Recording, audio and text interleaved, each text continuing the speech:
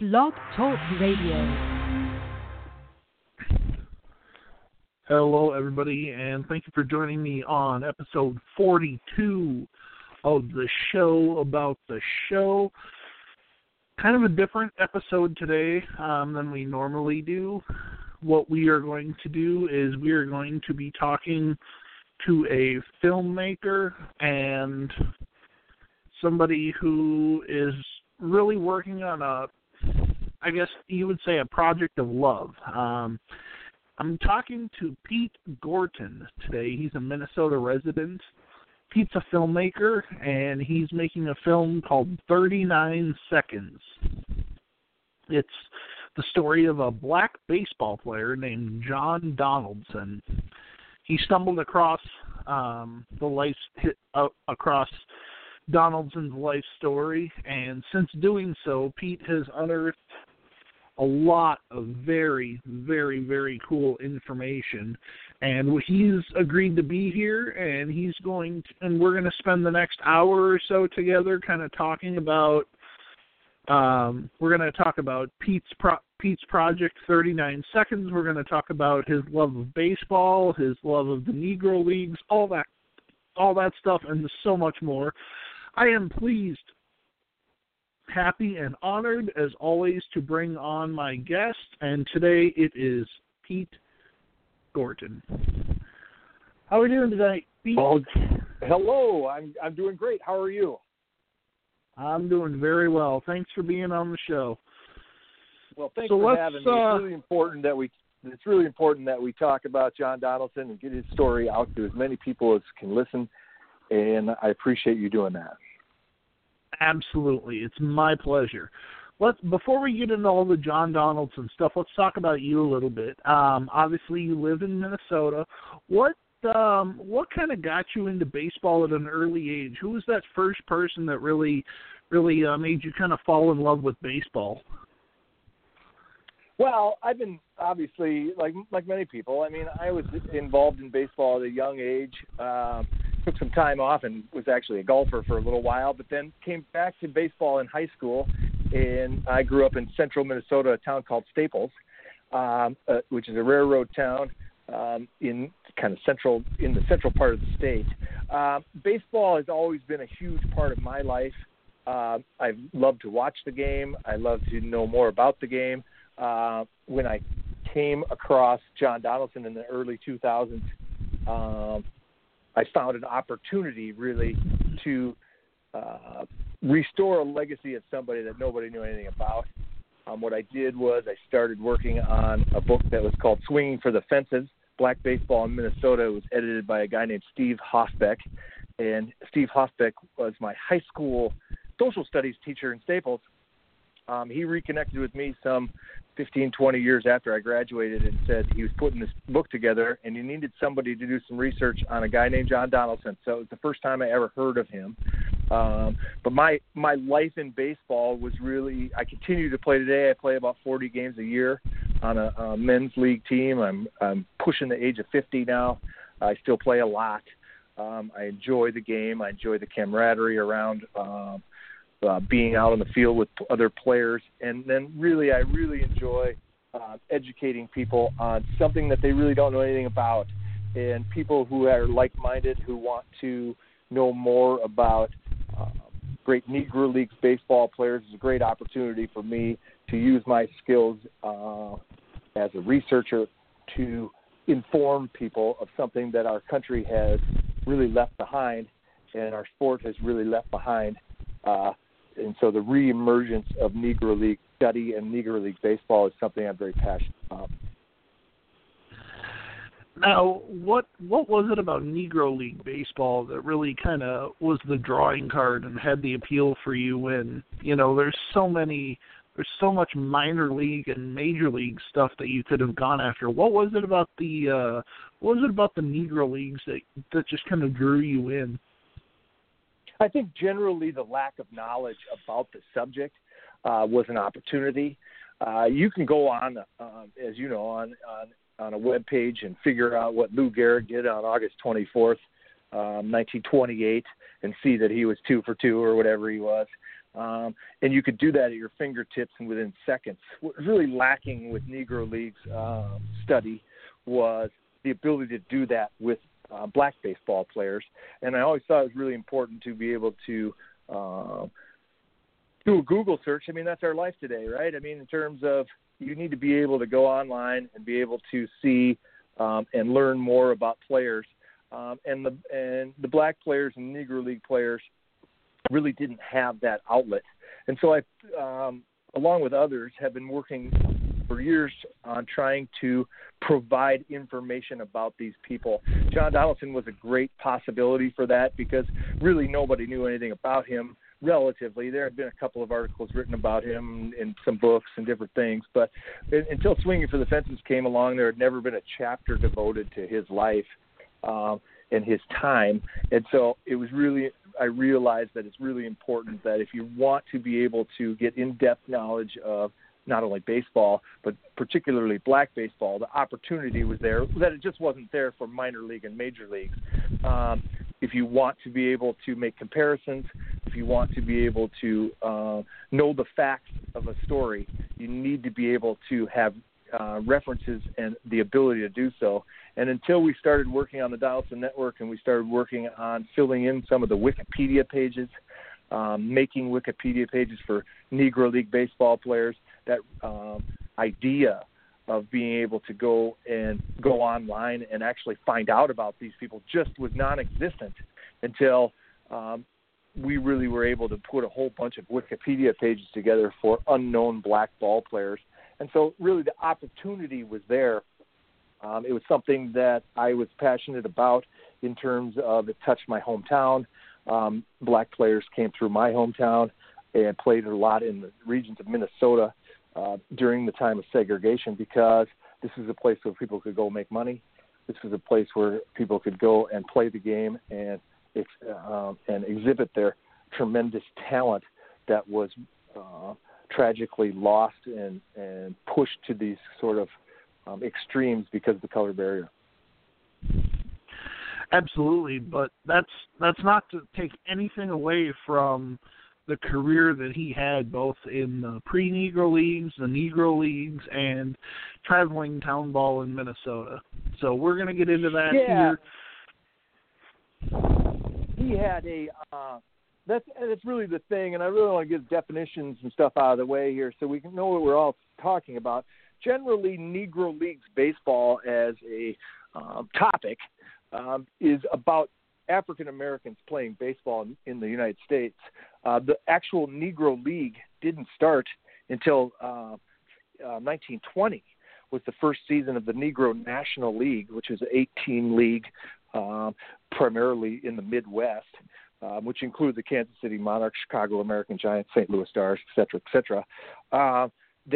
But the study of Negro Leagues baseball encompasses much more than that, much more than what would be quote-unquote organized league.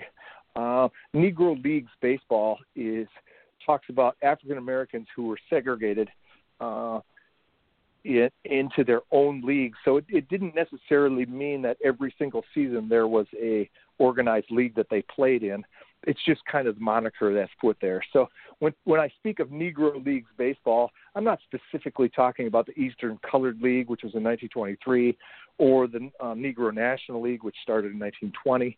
I'm talking about Negro Leagues baseball in general, encompassed the entire period of the color barrier, and even before that started. But it is the study of black baseball players playing the game. And that's a really important thing for people to understand, that there wasn't always a Negro League.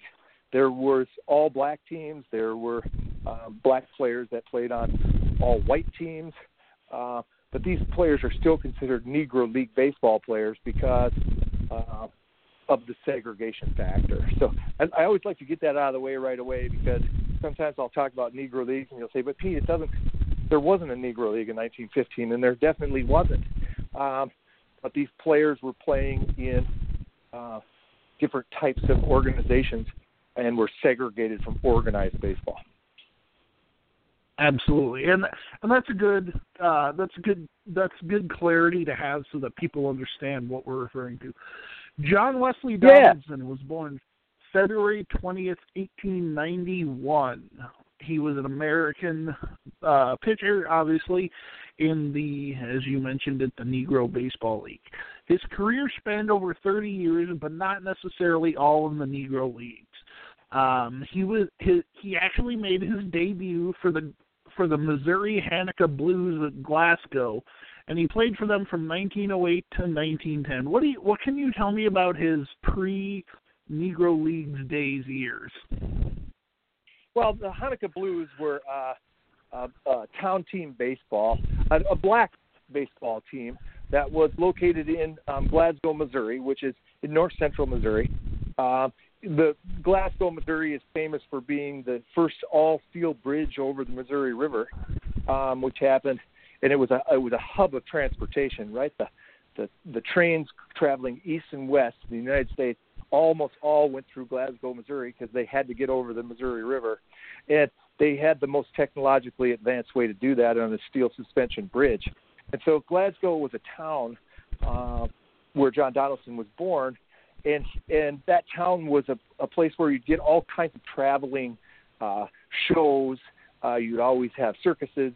You'd always have any kind of entertainment that would always go through Glasgow, Missouri. So it was a very progressive town in terms of they all, at that time, without radio or without telephones or without any way to really communicate, you kind of relied on when that train was pulling into town to get all the latest news, figure out what's happening around the world, anything that around the country, anything that had to do with communication came via the train.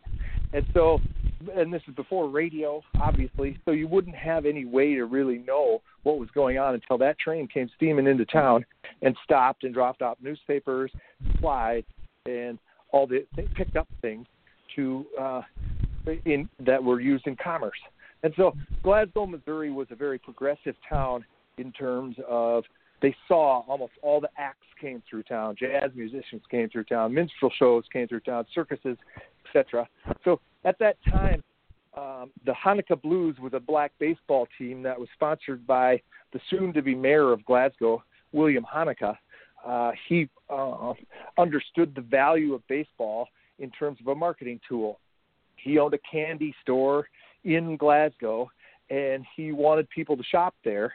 And he understood that if a team was going around the state of Missouri to promote their town, that the advertising factor could be there. And so he sponsored the team, and John Donaldson was one of his first stars. And so John Donaldson, in the early 1900s, 1908, as you say, to 1910, played for them. He was getting out of high school. He started college at George R. Smith College, which is in Sedalia, Missouri, which was the alma mater of a great composer, Scott Joplin. John Donaldson went into seminary studies there. He wanted to be a Methodist preacher. His mom wanted him to be a preacher, went to school for that. They had relationships with the college where John Donaldson could go get furtherly educated. So during that time, he was playing baseball around and striking out dozens of people every time he played, and obviously was the springboard to his segregated career. Yeah, absolutely. And it seems like a lot of those early years, in terms of Negro Leagues and stuff, primarily traveling by train and stuff like that, was how they carried the news. So that's it's really unique that not only were they playing baseball, but they were traveling and carrying the news. People would, they would go from one town to another, and people would ask, "Oh, hey, how's this person or how's that person?" So that's a really fascinating. That's absolutely what happened. Yeah, and word of mouth. It's really important for people to understand today that word of mouth was how John Donaldson's career started. And the built-in problem with word of mouth is when people die or go away, they forgot all about this stuff. And so one of the real important parts about the legacy of John Donaldson that is people need to understand today is that once those word of mouth people went away, that John Donaldson's career went away with that. And so it wasn't about hearing about it on the radio or obviously Googling it.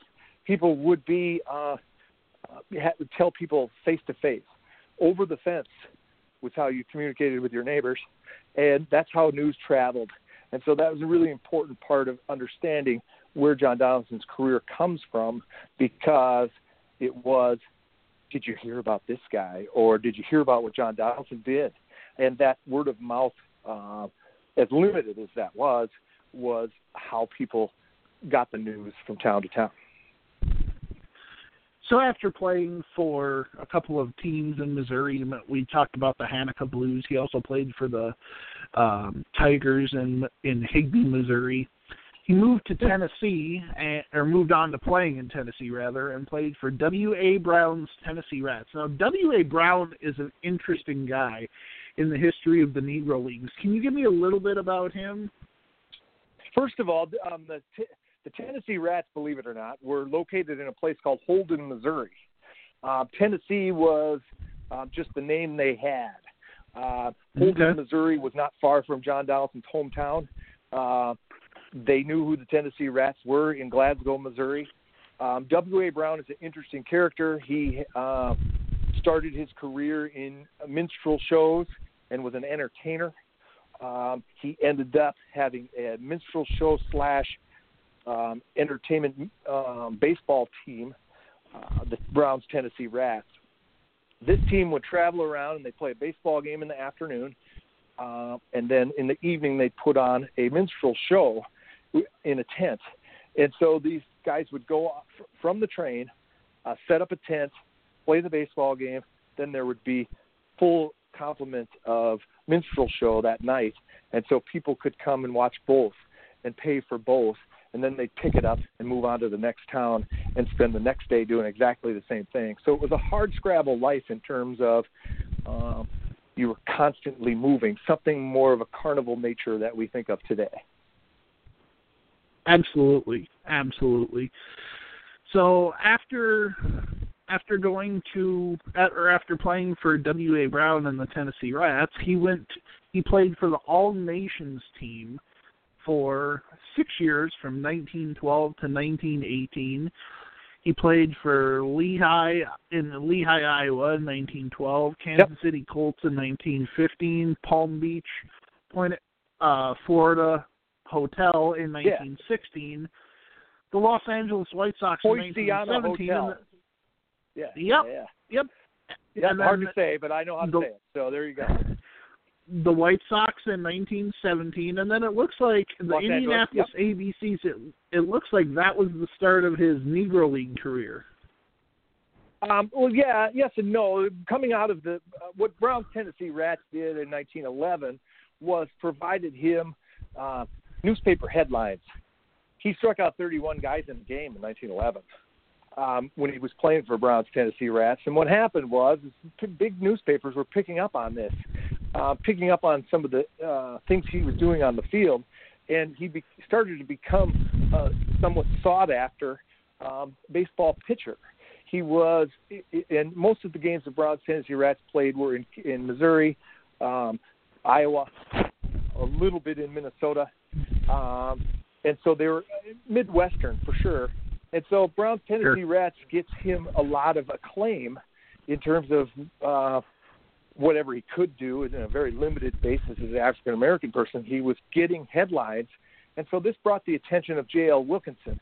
J.L. Wilkinson was the founder of the Kansas City Monarchs in 1920. J.L. Wilkinson's team out of Des Moines was the All Nations team, and J.L. Wilkinson sought out John Donaldson, signed him up to play for the All Nations team. And what the All Nations team was a metropolitan baseball team that would travel around the upper Midwest primarily. And they had players of different races. So you had a Chinese guy, a Japanese guy, a Cuban, Native Americans, Indians, even Hawaiians, because Hawaii wasn't a state at that time. And they also had, didn't they also have a female player named Carrie Nation? Yes, and that's interesting that you bring that up because in 1912 they had a Carrie Nation. Her name was. Her actual name was May Arbaugh. Carrie Nation was a prohibitionist. So they gave her that name, but her name was May Arbaugh, and she was considered the greatest woman baseball player in the world at that time. And so she played for the All Nations team in 1912. And what's interesting about that is women's suffrage movement was a really, really popular thing at that time. First time they were marching on Washington. They were really trying to do women's suffrage. And that was another way to attract more people to the game was that the All Nations team not only had players of different nationalities, they had a female player as well. Another way to draw a crowd. And that 1912 team is really interesting because they brought a light system with them. And sometime around 1910 at the Iowa State Fair, they started talking about lights, street lights mostly for towns to go. They didn't have lights. And J.L. Wilkinson brought an arc lighting system out on the road with this All Nations team so they could play a day game and then they would play a night game. And imagine that. You could see literally across the plains of the United States, you could see the lights from the baseball field at night, which would have been a tremendously new thing to see. And that's really an important part about not only J.L. Wilkinson's future, but the All Nations team and John Donaldson. People came to watch that because that was the entertainment of the time. But they innovated in so many ways, and so many of the places that they went to were first-generation people who just immigrated to the United States. The ticket-buying public, the audience really was people who had just got here too. And so it was popular to travel all over the upper Midwest to these agricultural-based society to be able to go into these different towns and have a player of our nationality playing on a baseball team was really a ticket-buying promotional idea. People could and very much associated themselves with players of their own country of origin. And so that was really an important part of it. So they traveled on a Pullman railroad car so they could avoid all the societal issues of segregation. They would have food, place to stay, all on the train car, and that was really their oasis away from society at large. And so the All Nations team traveled starting in 1912, but then they start getting really much better and much more known for their baseball abilities. John Donaldson's right in there with all of them. He's going into these towns and regularly striking out 20 players. I think overall in his career we had over 220 times he struck out more than 10 players in a game. Wow. He was a strikeout pitcher. He was a left-handed pitcher, which made him even more rare at that time. But that's really the genesis of his fame was starting with the All Nations team and being a power left-handed pitcher. He had abilities that people had never seen before up till then. And John Donaldson was really something new and exciting within the game of baseball, Negro League baseball specifically. And so as they get going, you mentioned he played for the Indianapolis ABCs in 1918, but the All Nations team kind of emerges, right? John Donaldson, one of the real interesting parts about his career is he's called, in 1913, he's called the greatest colored pitcher in the world. And during that 1913 season, he had a consecutive innings streak without allowing a run of over 100 innings. He played almost a whole month without allowing a run. And if you think about that, and as I think about that, it was really a different game back then. Gloves were very small. Bats were much heavier. It was much more of a contact game, much less of a freewheeling sort of. If a ball's hit 10 feet to your left, you'd have to shuffle all the way over there and face that ball and pick it up between your legs because you couldn't dive for it because gloves were just barely any more than the winter gloves that we wear now. And so the game was really different at that time. And so what the All Nations team did was they progressed. They started off at this sort of cross attraction like a minstrel show or a circus. And then they started getting really, really good at baseball and as baseball became more popular in the 19-teens, and thousands and thousands of, hundreds of thousands of baseball teams across the United States at that time, baseball was and became the national pastime at that time.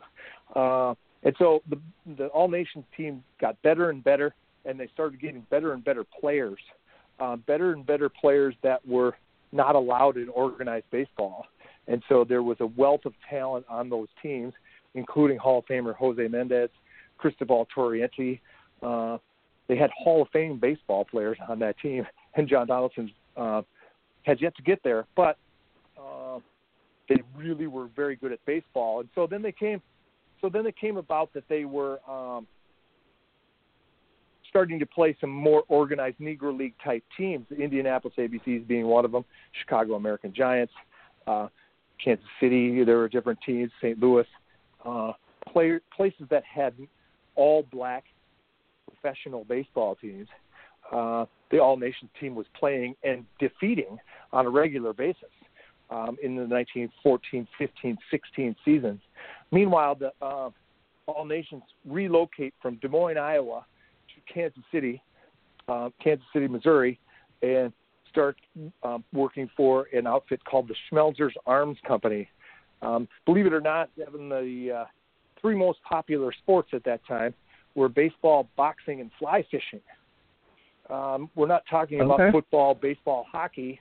We're talking about a much smaller and really unknown at this time, in a modern sense, of what the most popular games were. There was really only baseball was the team sport.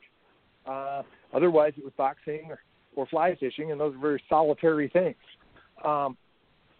So baseball was the thing. And so the All-Nations team, John Donaldson in 1913, is called the greatest colored pitcher in the world. Well, by 1914, they dropped the colored part, and they start calling him the greatest pitcher in the world. And that's an amazing thing. Could it possibly be that this All-Nation team had the greatest pitcher in the world at that time? His statistical analysis shows that he probably was. He starts getting some notice from major league teams. Great New York Giants manager John McGraw says that if he could paint him white, he'd have him on the New York Giants and win championships regularly. Different owners and managers of different teams, from the St. Paul Saints to the Chicago White Sox to different major league clubs at the time, wanted John Donaldson on their teams. Who wouldn't? His left-handed power pitching abilities were such that even to this day are sought after by organized baseball and major league teams. Look at the starters for the World Series, and look for the pitchers for the Los Angeles Dodgers are left-handers. The teams that make it to it and have strong left-handed pitching have a decided advantage, and had that 100 years ago as well. Yeah, absolutely. And you mentioned earlier that he had a 30 strikeout game. We should note that was in an 18 inning game. Absolutely, However, yes. So his known highlights of the season with the Tennessee Rats, his reported record was 44-3. Obviously, we'll never know if that was real because records back from those days, both Negro League, Town Ball, and Major League records aren't always accurate. But known highlights of that season include an 18-inning, 31 strikeout game, a 27 strikeout performance, and on at least 4 different occasions, 19 strikeouts. So yeah, like you said, he was something else. He was completely different. And right. If I recall correctly, wasn't he the manager of the All-Nations team? He doesn't become the manager of the All-Nations team until 1918. I'm sorry, 1917. Okay. Yeah, Okay. 1917 when the World War I. But I want to step back here a little bit and talk about that presumption that these things aren't available. And that's really what the Donaldson Network and I have been working on for 20 years. Is these newspapers are out there. The reports of these guys playing in towns are out there. this sort of idea that, well, we'll never know is a fallacy. It's a matter of organizing it enough and putting it out there so people can really understand that. Sure, there's going to be gaps in it. Sure, there's going to be there's gaps in major league records. There's gaps in this, but the presumption that John Donaldson's career couldn't ever be known, and we're going to have to rely on legends and sort of partial records, is just not true. John Donaldson's career is out there, and what my group has been trying to say for years is that you just have to go find him, and we have. To the tune of somewhere around 2,300 games we found John Donaldson playing in. That's a lot of information. So to say that there was a common misconception that, first of all, one of the reasons that none of the Negro League stats or none of the Negro League's players could be known was that newspapers didn't report on African Americans. And that's absolutely not true. They reported on John Donaldson all the time. And we've proven that to the tune of about 6,800 references for his career. If you're talked about 6,800 times in a newspaper, wherever those newspapers are, somebody's going to have read about that, and somebody's going to have known about that. Our problem is that sort of presumption of this stuff doesn't exist is a very, very difficult hill to climb, and we continue to climb it each day by throwing as much information out there as we can. And that's really one of the things that has sort of been the Achilles heel of Negro League research, is that people just kind of assume that, well, we're never going to be able to find everything, so why do that? That's not true. Today you can go and find out all the games John Donaldson played in. He pitched since to date. We have somewhere around 780 pitching appearances. Can you break them down into WAR and some of the advanced analytics of those things? No, you can't. You're relying on newspaper coverage from 100 years ago, and technologically that was a difficult thing. Printing a box score in a newspaper somewhere in the middle of North Dakota was a very difficult thing to do. So we're not going to have the advanced analytics that so many people require today, but that doesn't diminish the role and legacy of these players, and particularly John Donaldson. He suffered from this because people are just pretty sure that it's not there, so why would it even matter? And the fact is it does matter, and we have been able to show that for years and years, that if you want to go look at it, we have all of John Donaldson's 405 wins listed on our webpage. It's important to be able to know that information is out there. And groups like seamheads.com are putting up Negro League statistics. These people are working very hard to right this wrong of that stuff's just not out there. And people have been working on that for decades to try and different organizations like the Negro League Research and Authors Group, different arms of the SABR organization. People are trying to fill these things in. The problem is that the general public's mind is pretty much made up that that's not possible. And that's a very difficult road to go. And people are very courageously going about trying to get it done so that people can get a real sense of that.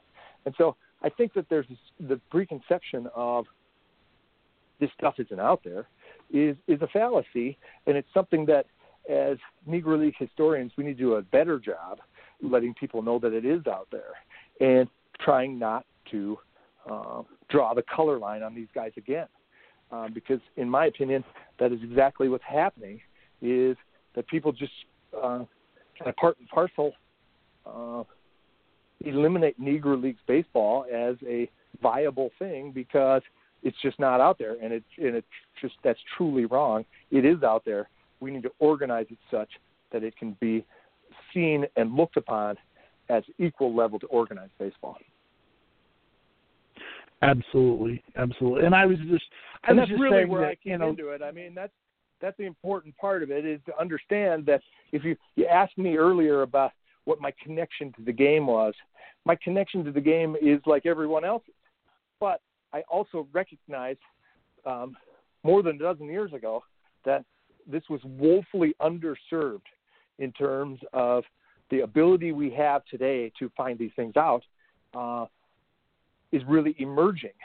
And I recognize that early on, that sort of objection to the study of Negro Leagues baseball, because there's no stats available, I realized early on that there's plenty of things available. People just have to find it, and technology has really helped us. Right. Yeah. And I didn't mean to, to imply that it wasn't there. It didn't matter. I was just saying that record, 44-3. Sometimes they might not have recorded every game or something. So it just we have dozens of games from that 41-3 season. We have as many of them as has been printed, has been able to find so far. But we find them every day. I mean, there's new games come around all the time. As newspapers are digitized, as people are able to search things, those games become apparent. Will we ever get the published report of exactly how many wins he had in that year? Probably not. But we're going to be able to fill in a lion's share of them and be able to show you that where he was and when he was there is definitely known. Absolutely. And you mentioned earlier that he played for the Kansas City Monarchs, and an interesting fact is, did Donaldson coin the term Monarchs? He is credited with doing so. The Kansas City Monarchs in 1920 were built around John Donaldson. John Donaldson was the most famous baseball player, Negro League baseball player in the world. He was known both by the African-American community and the generally white community as one of the greatest players on the planet. And he's billed as such. He goes, his reputation that he earned with the All-Nations team in the 19-teens was he was a bona fide major leaguer. One of the things that everyone came out to see. Imagine what it would take you to get in your horse-drawn carriage and go 10, 15 miles to watch a baseball game. The way that you would justify that was, well, there's a major leaguer in town. We want to see major leagues. And that has never changed. And so that was what John Donaldson's fame brought him, was people would go tremendous lengths in a very difficult travel period to be able to see him wherever he was. He was a famous baseball player, and he was a great baseball player, and people knew that at that time. And so, so he goes on to when the Negro National League starts to be thought up by Rube Foster in the late 19-teens, they need to have organizations in different cities. In Kansas City, and J.L. Wilkinson was a natural fit for that. He already had a traveling team. He already had the organization to be able to do that. He had the relationships with the Association Park, the actual stadium in Kansas City. And so that was one of the reasons that Kansas City was selected as a Negro National League city, was of J.L. Wilkinson's organization, and the Hall of Fame has recognized Wilkinson as an innovator of baseball by inducting him in 2006. In 1948, J.L. Wilkinson did an interview with the Kansas City Call, and he said that Donaldson was, quote, one of the greatest pitchers that ever lived, white or black. And that kind of harkens back to, your goal and your organization's goal of saying, he wasn't the best black pitcher ever. He was the best pitcher ever, trying to take that color out of it. J.L. Wilkinson, realized that and mentioned that in that interview. J.L. Wilkinson is obviously the person who formed the Kansas City Monarchs. In 1920, he had 29-year-old John Donaldson working as a pitcher and a center fielder. And it was reported in Kansas City newspapers that Donaldson would even manage from time to time, but it appears there was a change at the last minute and Jose Mendez was chosen. But that's still not a bad choice as a manager. Yeah, Hall of Famer. Yeah, absolutely. Yeah. Well, here's the thing about that, Devlin, is John Donaldson was going to be the manager of the Kansas City Monarchs in 1919. There's proof of this, and that's published reports that the Kansas City Monarchs were going to be owned by J.L. Wilkinson, they were going to be managed by John Donaldson, and they were going to compete in the Negro National League. Sometime around the start of the season, Wilkinson takes the managerial job away from John Donaldson and gives it to Jose Mendez. And there's always been a real debate as to why that was. John Donaldson was the drawing card, even more than Jose Mendez, much more than Jose Mendez. And we figured out the reason was no one really knew if the Negro National League was going to exist or how long it was going to exist. There was attempts at forming organized Negro leagues dozens of years before that. And every time they somehow disbanded, the league never stuck. The Negro National League, known as the first Negro League, is really the only one that could sustain any amount of time. And they last from 1931, when the whole thing, because of the Great Depression, really ruined everything.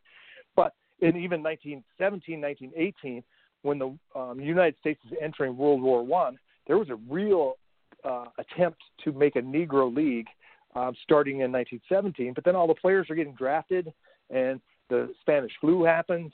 There's several key society things that are happening that prohibit the Negro National League from starting. And so when they weren't really certain that the Negro National League as it stood in 1920, how long that was going to last.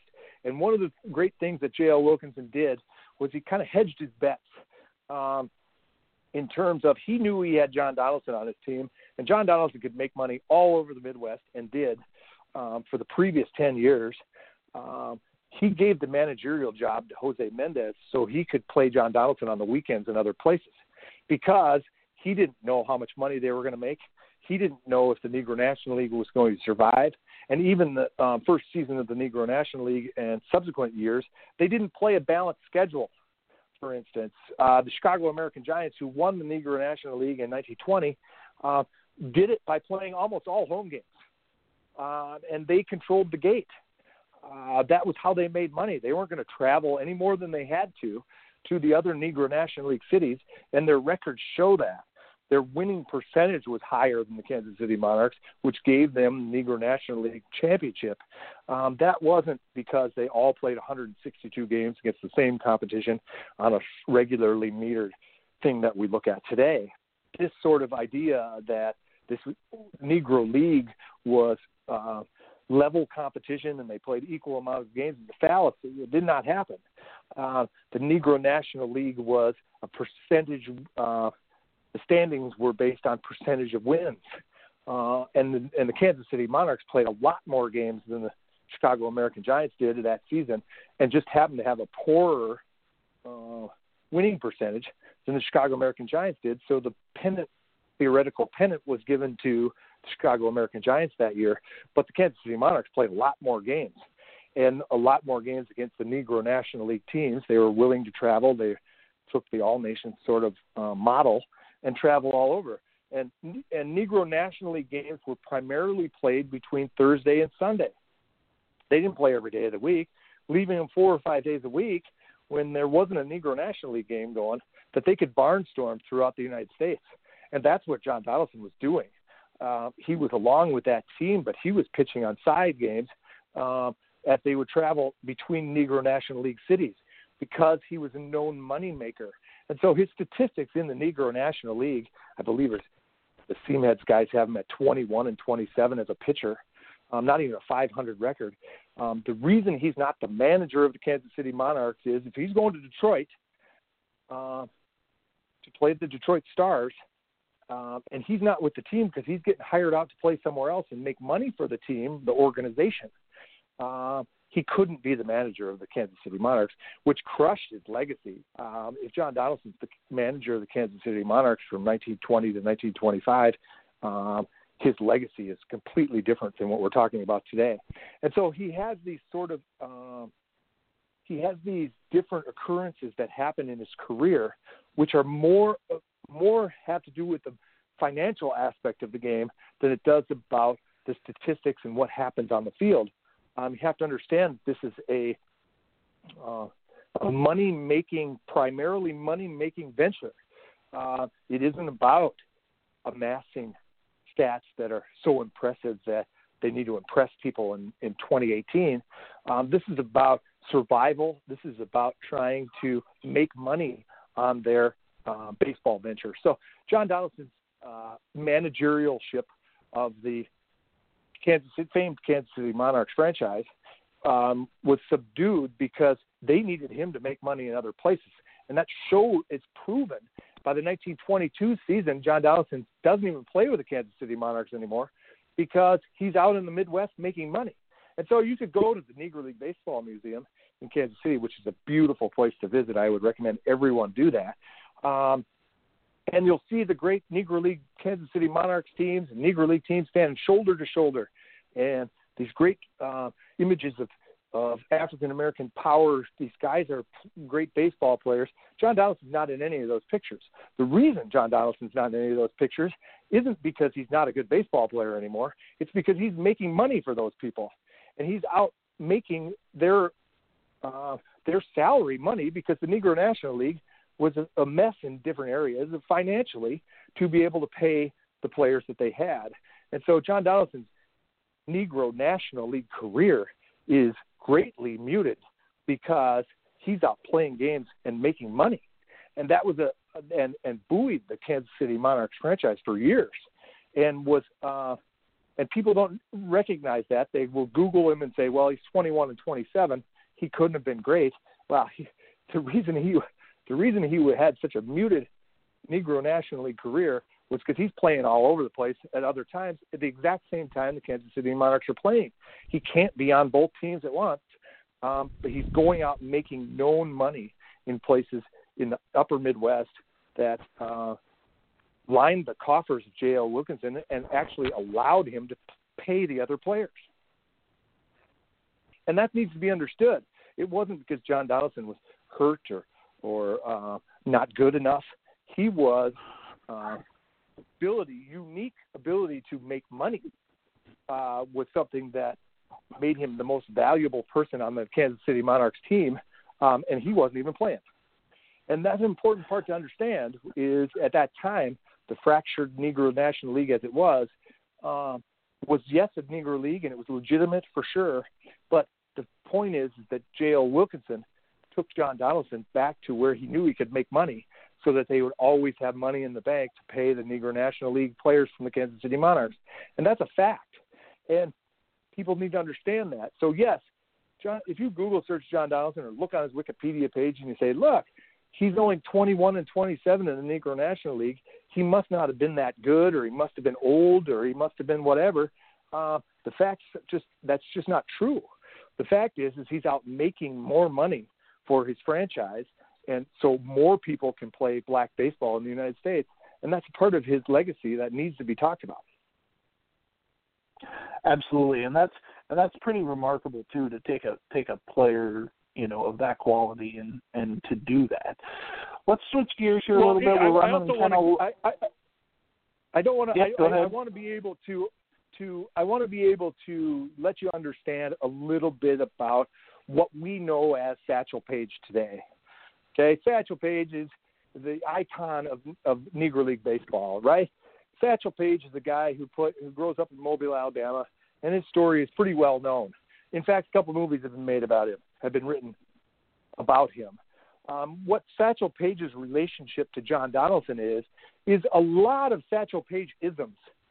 Calling in the outfielders, being able to do a lot of the sort of baseball tricks that he did and was known for were being done by John Donaldson 20 years before Satchel Paige was even around. And it's a proven fact. The newspapers support this. He's calling in outfielders all the time. In 1923, he's in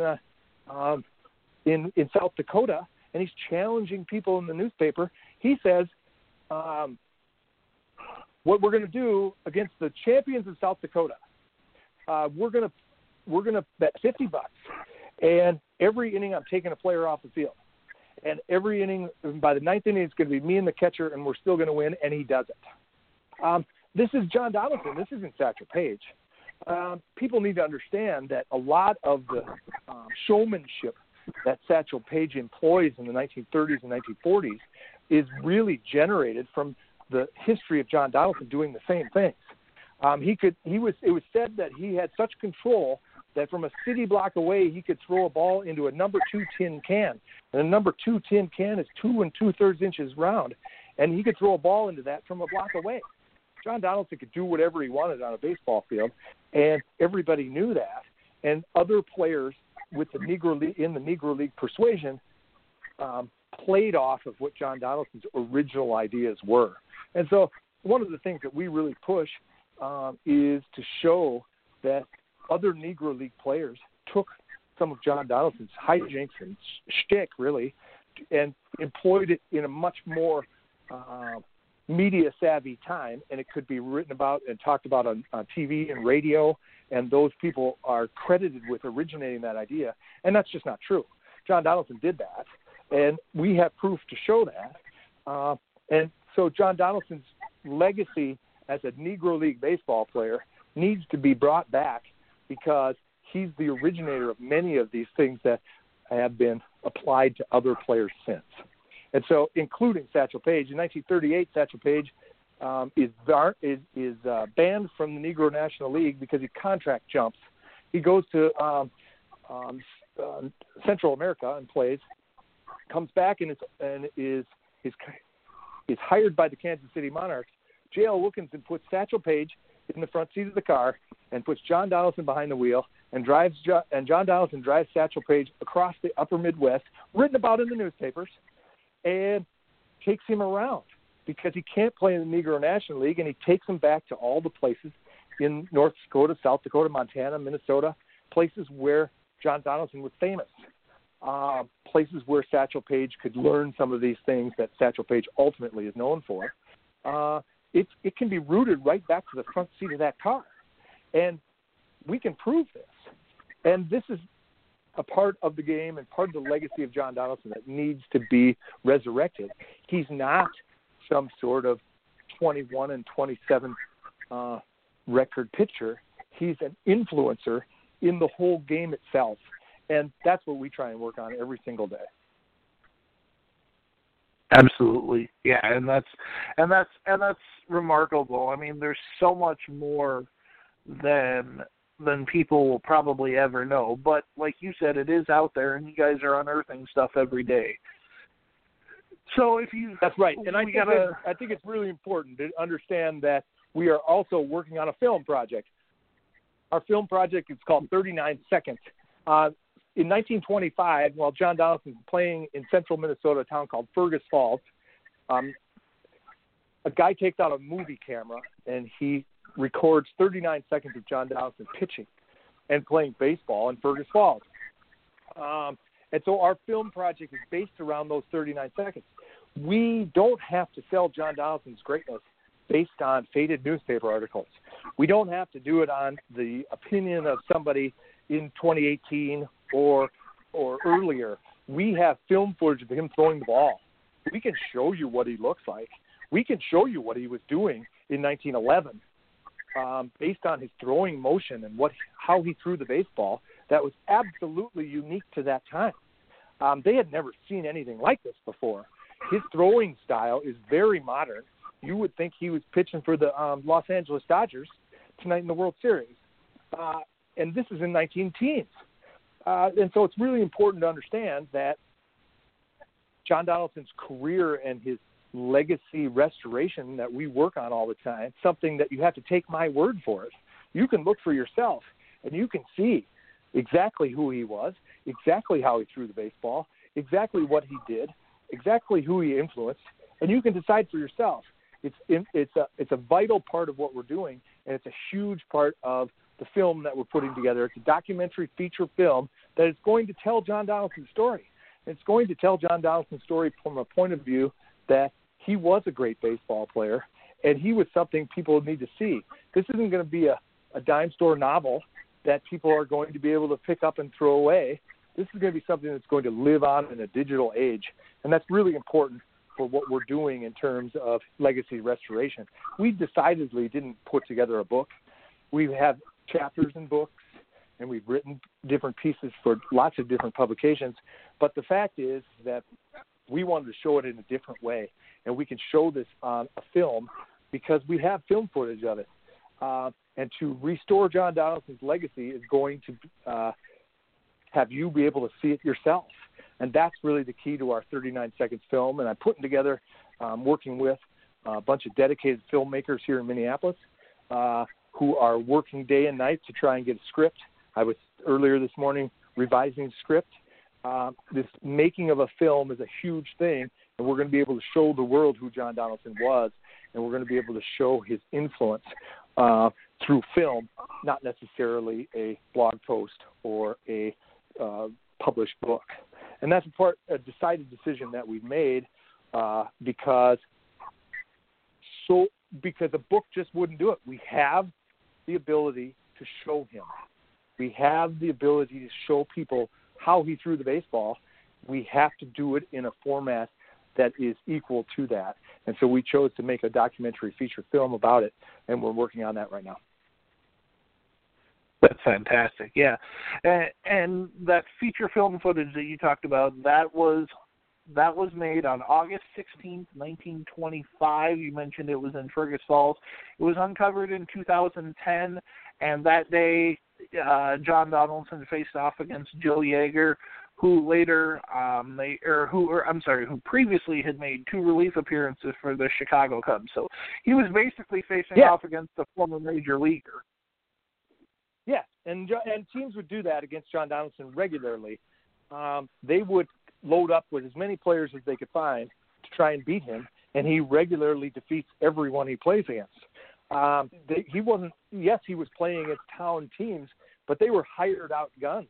I mean, they found guys from all over the place who could come and play against him. The reason that they were able to do that was because it was guaranteed when John Donaldson was there that a huge crowd would show up. So they could afford to spend $50 on a shortstop. They could afford to spend $75 on a starting pitcher, former major leaguer. They could afford to do lots of things because thousands of people would show up. And in order to do that, they were hedging their bet to be able to draw a huge crowd, and they were all trying to beat John Donaldson, every single one of them, and they almost never did.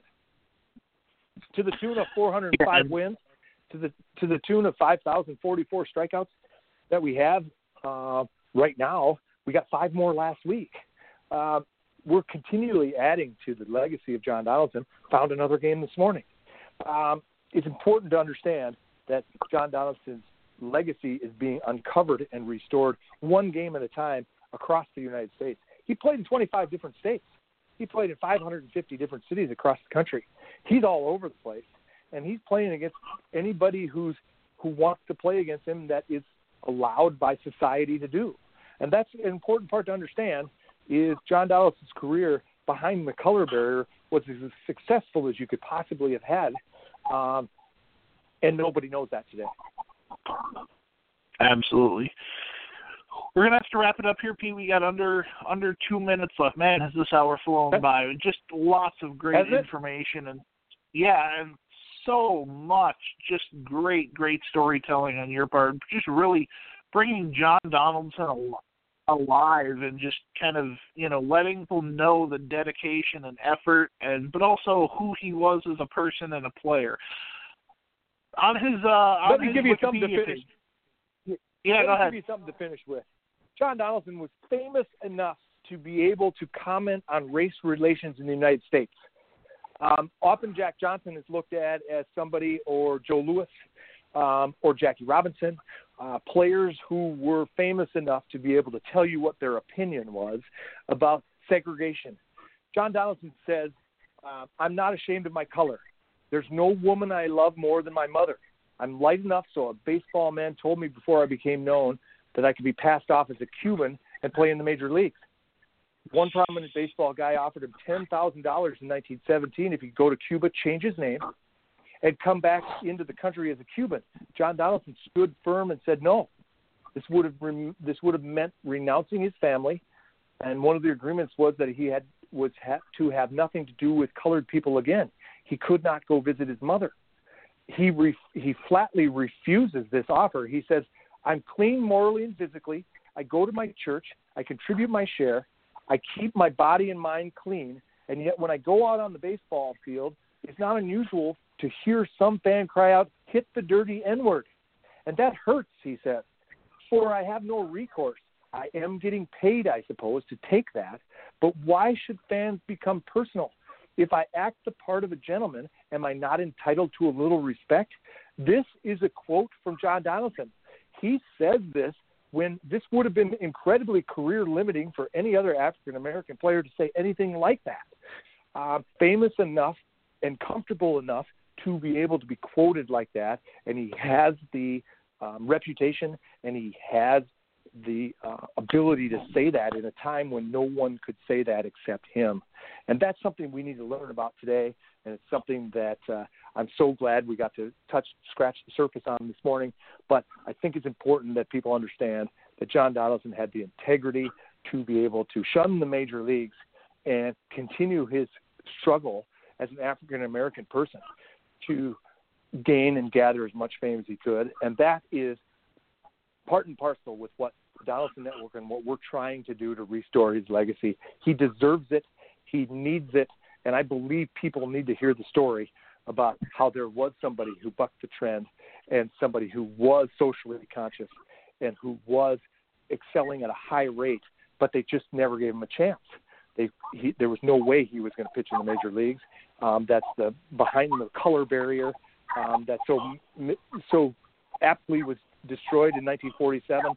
But there were lots of players who were paving the way for Jackie Robinson, and John Donaldson being key among them.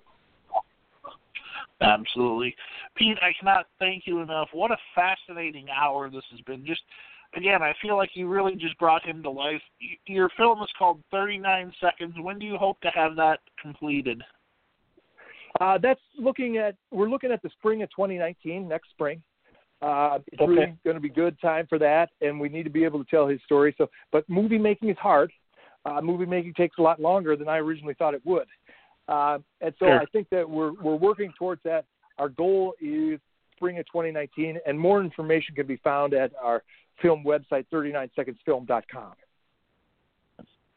What a great way to end. Pete, thank you so much. I cannot thank you enough for coming on, educating us about John Donaldson, who might be the greatest player that until this interview, a lot of my listeners didn't know about. Thank you so much, Pete. Have a great day. Thanks, Evan. I appreciate your time, and let's keep talking about John Donaldson. Thanks so much. Absolutely. All right, everybody. Wow, what a fantastic hour that was. I mean, Pete just brings to life John Donaldson. You can hear the knowledge that Pete has about Donaldson just kind of coming out of him. You can tell he's passionate, enthusiastic about it. And Pete has actually unearthed over 300 different towns that Donaldson played in, including over 100 in Minnesota. And he also ended up, I believe he ended up playing in my town as well. I'll have to get the details from Pete on that as well, but I believe he played in my town too. Ladies and gentlemen, 39secondsfilm.com. Think about becoming a donor to it. It is a great, great project about an amazing man and an amazing ball player. A lot of people are spending a lot of days and nights and tireless hours working at it to make it the best film that they possibly can. I'll give you more information once it becomes available regarding the film. The film website, 39secondsfilm.com. Thank you guys for joining me on this hour. Stay tuned for the next episode 43 of the show about the show. Thank you, everybody. I appreciate it, and we'll see you down the road in podcast land.